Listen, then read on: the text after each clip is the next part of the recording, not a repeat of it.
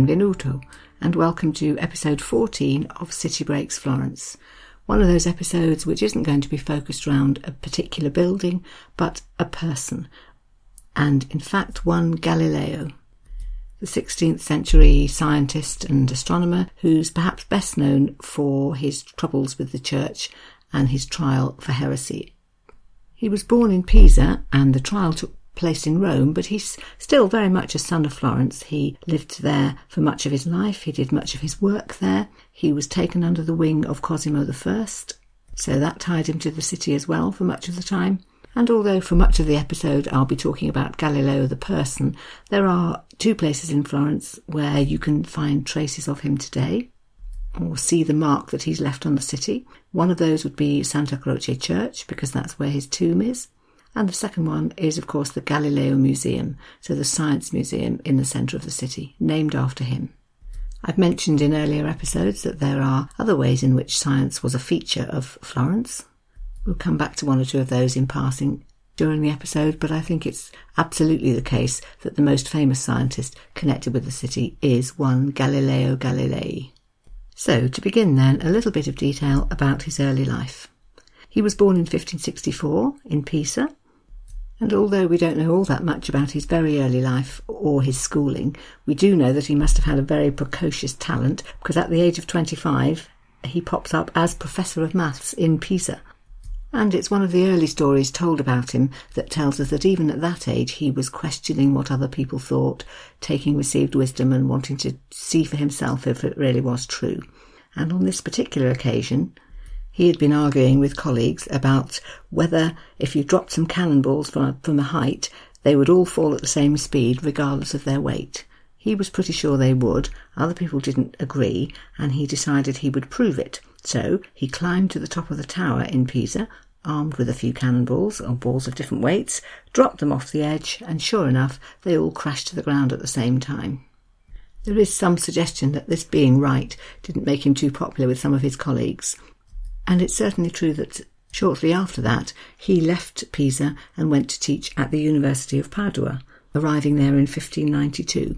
And a couple of things happened while he was there that were quite influential for the rest of his life. And the first one was that he found himself in the position of teacher to Cosimo de' Medici, who was very young at the time. I think he was about 15 or 16. But this led to a relationship then with the Medici family, which Galileo in fact worked quite hard to maintain and which proved really very influential for the rest of his life. And the second thing that happened was his invention of a scientific instrument. That took place in 1597. He was actually teaching a course on military architecture and he began to have ideas about things that might be useful. So he eventually devised this instrument which was known as a geometric and military compass. It was designed to help soldiers do things like arrange their army on the battlefield or decide what size of charge you would need to fire a particular sized cannonball. But he soon began to realise that it could do more than that, and it became really an early version of a pocket calculator. It could compute compound interest, it could work out monetary exchange rates, it could work out square roots. And he tested it out and got other people to use it. It was used by shipbuilders in Venice. It was used by the army, and he began to realise it had real potential. So to show that he wasn't just an inventor, he also had a business side to him. He made a few copies to see if they would sell, and when they did, he took on an instrument maker so that that person could do the production and he could carry on doing his teaching work at the university. And he came up with quite a clever scheme to pay this man, so he was allowed to move into Galileo's house with his wife and children, and they would get, instead of a salary, they would get bed and board. And as an incentive for the instrument maker to join in with the selling, he promised him 2/3 of a share of the price of any instrument that was sold. And things began to go quite well. Quite a few were selling, and then Galileo came up with new business ideas. So first off, he decided if you paid 5 scudi, you could have the instrument, but if you paid 20 scudi, you could have the instrument and lessons on all the things that it would do. And then he came up with a different idea, quite unusual for the time. He wrote an instruction booklet to go alongside it, had it published, and then that would be on sale with the instrument. This booklet had the wonderful title, Operations of the Geometric and Military Compass of Galileo Galilei, Florentine patrician and teacher of mathematics in the University of Padua.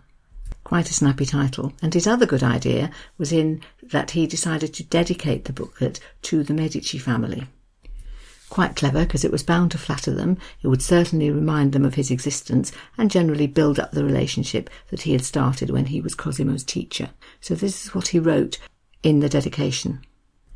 It's quite wordy, so perhaps a quick translation in advance will help. It's basically something like, "You're so wonderful that I can't possibly express all that in a few words of a dedication, so I'm not even going to try." But this is how he put it. "If, most serene Prince, I wish to set forth in this place all the praises due to your Highness's own merits and those of your distinguished family, I should be committed to such a lengthy discourse that this preface would far outrun the rest of the text, whence I shall refrain from even attempting that task, uncertain that I could finish half of it, let alone all." Galileo did have a specific motive, in fact. He really wanted to get himself a post as the court mathematician to the Medicis in Florence, because that would allow him to come home to Tuscany.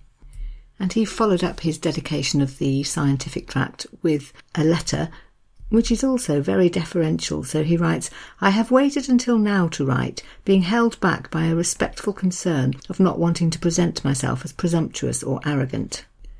And he goes on sending hints via friends and so on until, in fact, he's given the post, which was a huge step forward for Galileo. He could move to Florence, which he wanted to do, his income would be more secure, and he would have more time to spend on research and thinking because he wouldn't be doing so much teaching. Win, win, win. So now he had a fancy title, which was Head Mathematician of the Grand Duke, and he had a salary of 1,000 scudi a year, and a villa thrown in as well for him to live in. Perfect. This was all very generous of the Medici, but in fact they were amply repaid, because Galileo designed a telescope which would allow him to observe the surface of the moon and to identify the 4 satellites of Jupiter, and he was very careful to baptise these in honour of the Medici, so he called the 4 planets the Medician planets. So what we would call the 4 moons of Jupiter were known in Florence at the time as the Medicea Sidera. And then, based on what he learnt from using it, he went on to write a pamphlet called Siderius Nuncius, which means Messenger of the Stars, in which he was the first person to describe the Milky Way as consisting of lots of individual stars, and the first person to describe the craters and mountains and valleys of the surface of the moon. So I think the Medici must have felt that they'd made a good connection here. If Galileo had done nothing else, I think he would still be being read and talked about by physicists and astronomers today. But unfortunately, what he did next led to him becoming even more famous / infamous. And that was his defence of the ideas of Copernicus, who'd been operating about 75 years earlier, and whose theories brought Galileo into direct confrontation with the Catholic Church. So, to backtrack for a minute, in 1543, Copernicus had stated that he thought that the sun was the centre of the universe and that it was orbited by the Earth and the other planets. The Christian Church had disagreed with him and called his ideas foolish and stupid and incompatible with the truths of the Christian faith. And when Galileo began to defend Copernicus's ideas publicly, he eventually got a warning in 1616 from the Church. From the Pope himself, in fact, who asked him to refrain from saying these things, or from supporting this, quote, false doctrine. But Galileo had collected lots of evidence and proofs. He had all his astronomical observations written up, and he came to the conclusion that the truth of Copernicus's ideas was irrefutable. He was so sure that he was right that he published a piece claiming this called Discourses on Floating Bodies, which came out in 1611. Result, more criticism from the Church, and in fact eventually in 1616 an actual ban. You must not talk about the ideas of Copernicus, or you must not advocate them any further. But Galileo did exactly that in a second work. This was entitled Dialogo sopra I due massimi sistemi del mondo, or Dialogue on the Two World Systems, and what that achieved was to make the Pope, Urban VIII, so furious that in the end Galileo was charged with heresy, and he was summoned to Rome to stand trial. Some of his supporters tried to talk reason to the Pope, but he would have none of it. Duke Ferdinando II, Cosimo's father, of course, could have stepped in and supported him, but didn't. Probably didn't want a big row with the Pope. So Galileo, who by this stage was in his 70s and really not very well, had to go to Rome in order to stand trial. When he got there, he was supported by a man known as the Ambassador Niccolini, who pleaded with the Pope to let Galileo return to Tuscany. He actually said the following, quote, "I reiterated that his old age, ill health, and readiness to submit to any censure might render him worthy of such favour. But His Holiness again said he thinks there is no way out, and may God forgive Signor Galilei for having meddled with these subjects." But the Pope and his cardinals were quite determined. If Galileo was going to support Copernicus, then he was contradicting Holy Scripture, and an inquisition would be held.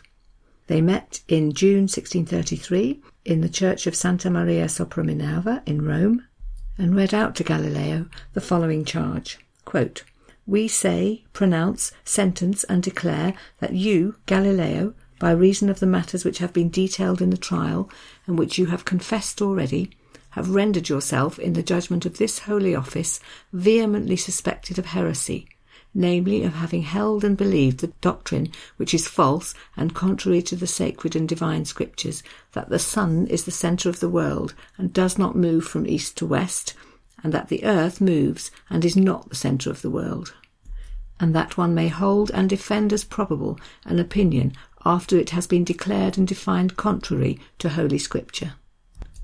There were 10 cardinals present, but only 7 of them signed the charge. A couple stayed away to avoid it, and one, Francesco Cardinal Barberini, tried hard to plead his case, but to no avail. Galileo was quite resigned to the idea that he was going to have to sign, and so, dressed all in white to show how penitent he was, he knelt in front of the inquisitors and read out what they had written for him. It begins like this: "I, Galileo, son of the late Vincenzio Galilei, Florentine, aged 70 years, arraigned personally before this tribunal, and kneeling before you, most eminent and reverend Lord Cardinals, Inquisitors General, against heretical depravity throughout the Christian Commonwealth, having before my eyes and touching with my hands the Holy Gospels, swear that... ... And he goes on to swear how wrong he has been to think that the sun is the centre of the world, to think that the earth is not the centre of the world, or to believe that it moves, and he agrees that he, quote, "must not hold, defend, nor teach in any manner whatever, either orally or in writing, the said false doctrine." He freely admits that he's written up some of these ideas. He promises again that he won't do that. He promises that he will accept all the penances which they decide to give him, and he ends with the following words, quote, "I, the said Galileo Galilei, have abjured, sworn, promised, and bound myself as above, and in witness of the truth, with my own hand, have subscribed the present document of my abjuration, and have recited it, word by word, in Rome, at the convent of the Minerva, this 22nd day of June, 1633. It's often said that as he got up from his knees, he muttered under his breath the words "Eppur si muove," which means, "but still it moves," or even that he shouted them out and stamped his foot. But it's thought today that actually that's a story that's probably grown in the telling. It may be that he said it at some point later, but it's thought highly unlikely that he would have said that in the presence of the inquisitors, because that would have ended very badly. Galileo was sentenced to imprisonment in the dungeons of the Vatican, and his writings were placed on an index of prohibited books, where they remained for nearly 200 years. The 2 people who'd already pleaded on his behalf, Cardinal Barberini and Ambassador Niccolini, continued to do so, and eventually Galileo was moved to be imprisoned in the Tuscan embassy in Rome, moved again then to Siena, and finally allowed to return to Florence, where he lived out the rest of his days. He lived another 9 years, spending most of that time in the Villa Arcetri which the Medici had given to him, and when he died he was buried in Santa Croce. Duke Ferdinando, perhaps regretting that he hadn't supported Galileo in his struggles with the Pope, wanted to pay for a sculpture to go on Galileo's tomb, and an artist was commissioned, one Vincenzo Viviani, who had some interesting ideas about what he wanted to produce. He had a theory that Michelangelo and Galileo were connected. It was true that when Galileo was born, Michelangelo had in fact died just a few hours earlier, and Viviano was very taken with this idea and had the notion that Michelangelo's spirit had somehow leapt into Galileo's body and been an inspiration to him throughout his life. So when he looked at the sculpture on Michelangelo's tomb, also in Santa Croce, he decided to do something that would be a mirror of it. On Michelangelo's tomb there's a bust of him, and then there are 3 muses representing painting, sculpture and architecture, sitting around his coffin in mourning. And Viviano decided he would design something similar for Galileo, with a bust of Galileo, and then the 3 muses representing astronomy, geometry and philosophy. In fact, in the end, the finished article only had 2 muses, those 2 astronomy and geometry. And they flank the bust of Galileo, who's holding a telescope in his right hand, and to his left there's a globe and an assortment of books. So very much a sculpture to represent all the things that he'd been dedicated to during his life. The work was begun, but there was quite a long delay, due partly to the controversies surrounding Galileo and the fact that the Pope wasn't too keen on having a very respectful sculpture dedicated to him. Viviani died in the middle of all of this, but he left money in his will for the work to be finished. And finally, in 1737, the sculpture was put up and Galileo's body was moved, taken out of the tomb where it had been put, and moved into the new one. And in fact, there was an interesting incident at that point, because when they opened up his tomb, they found inside not just the one coffin they'd been expecting, but a second one, and it's believed that that may well have been the body of his daughter. She was a nun in a Florentine convent, and she'd kept up a long correspondence with her father and a very good relationship with him until she predeceased him. And it's thought that it may well have been his wish that she should be buried with him. There's a novel, in fact, telling the story of the daughter and her relationship with her father. It's called Galileo's Daughter, and it's by Dava Sobel. I'll be talking about it in one of the literary episodes at the end of the series. So that's more or less the end of the story of Galileo, but just as a postscript, it's interesting that in 1992, the Church finally officially admitted that it had been wrong. John Paul II, the Pope at the time, issued the statement which read as follows. He referred to, quote, "A tragic mutual incomprehension has been interpreted as the reflection of a fundamental opposition between science and faith." Perhaps you could see that a bit more as an excuse than a full-blown apology, but I think it's nice to know that eventually it was recognised that Galileo had not been in the wrong. Galileo is definitely the most important scientist who's associated with Florence, but it is interesting to note that before him there were other Florentines who were very interested in science and mathematics, and in thinking of ways to make their growing understanding work for them. The architect Brunelleschi, for example, had studied with a mathematician called Toscanelli. He even did some maths exams and got something called a brevetto in mathematics, some kind of certificate. In her book The Stones of Florence, Mary McCarthy explains what use he put this new knowledge to. This is what she writes. Quote, "To demonstrate the laws of his discovery to the curious, he painted a little peep-show panel of the baptistery, as seen from the door of the Duomo. The spectator looked through a hole into a mirror and found the vanishing point. This was the precursor of the camera obscura, which was not invented until the 16th century."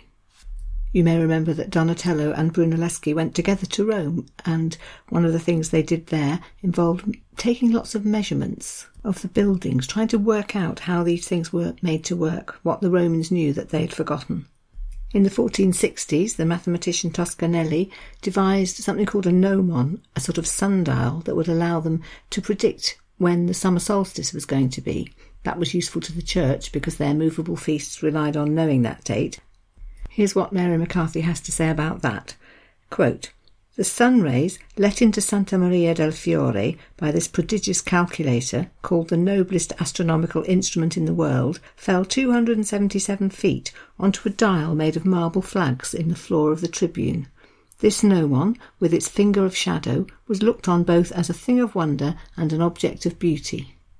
Toscanelli also used his maths in the service of astronomy, and also in the production of early maps, which became very useful to the explorers of the time. He, for example, advised Columbus and the King of Portugal, because his knowledge of cartography could be really useful. So that led to a connection between Florentines and the people who were beginning to explore the New World. And in fact, it's not entirely a coincidence that America is named after Amerigo Vespucci, who was a Florentine. He was an agent of the Medici Bank. As Mary McCarthy puts it, quote, "Florence, in those early days of the Renaissance, was full of scientific experiment." All of that was a precursor to Galileo's work, and of course after his death the Accademia del Cimento was formed, a scientific academy following on very much from the work that he'd been doing and the interest that that had aroused in things scientific in Florence. So for all those reasons, it's no surprise that Florence should be the home of a well-known science museum, called in fact the Museo Galileo. It focuses particularly on his work, and it's home to the only surviving instruments that he designed and built.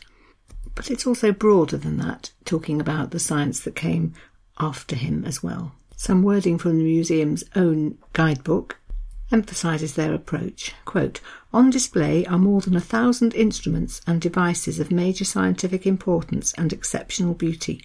The focus of the entire exhibit plan is Galileo. The Medici collections bear witness to the scientific culture in which the Tuscan scientist emerged."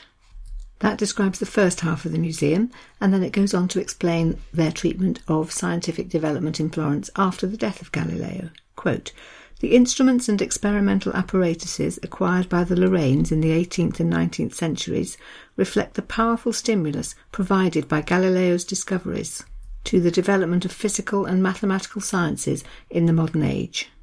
There are 28 rooms altogether. I'll just give you a few details on some of the things that you can find. So the collection opens with the first room, known as the Medici collections.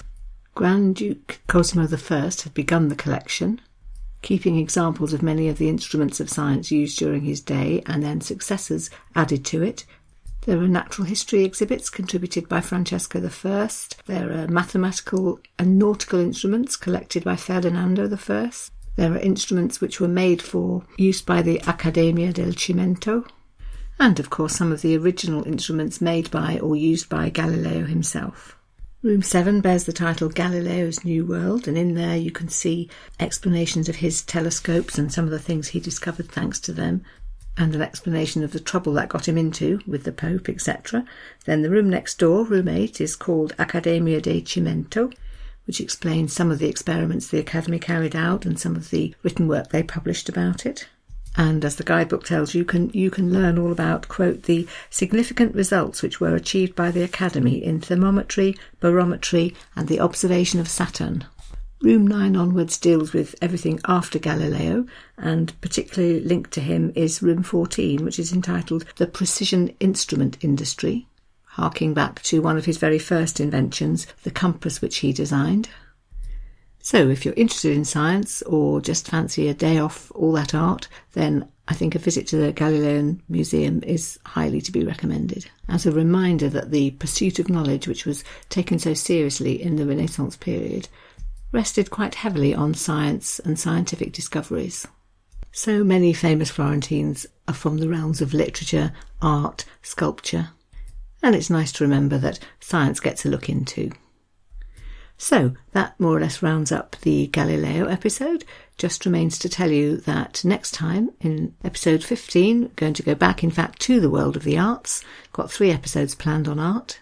And to start with, next time we're going to go to the monastery of San Marco, one of the very loveliest buildings in Florence, and home to a large number of the most delightfully beautiful frescoes to be found anywhere in Florence.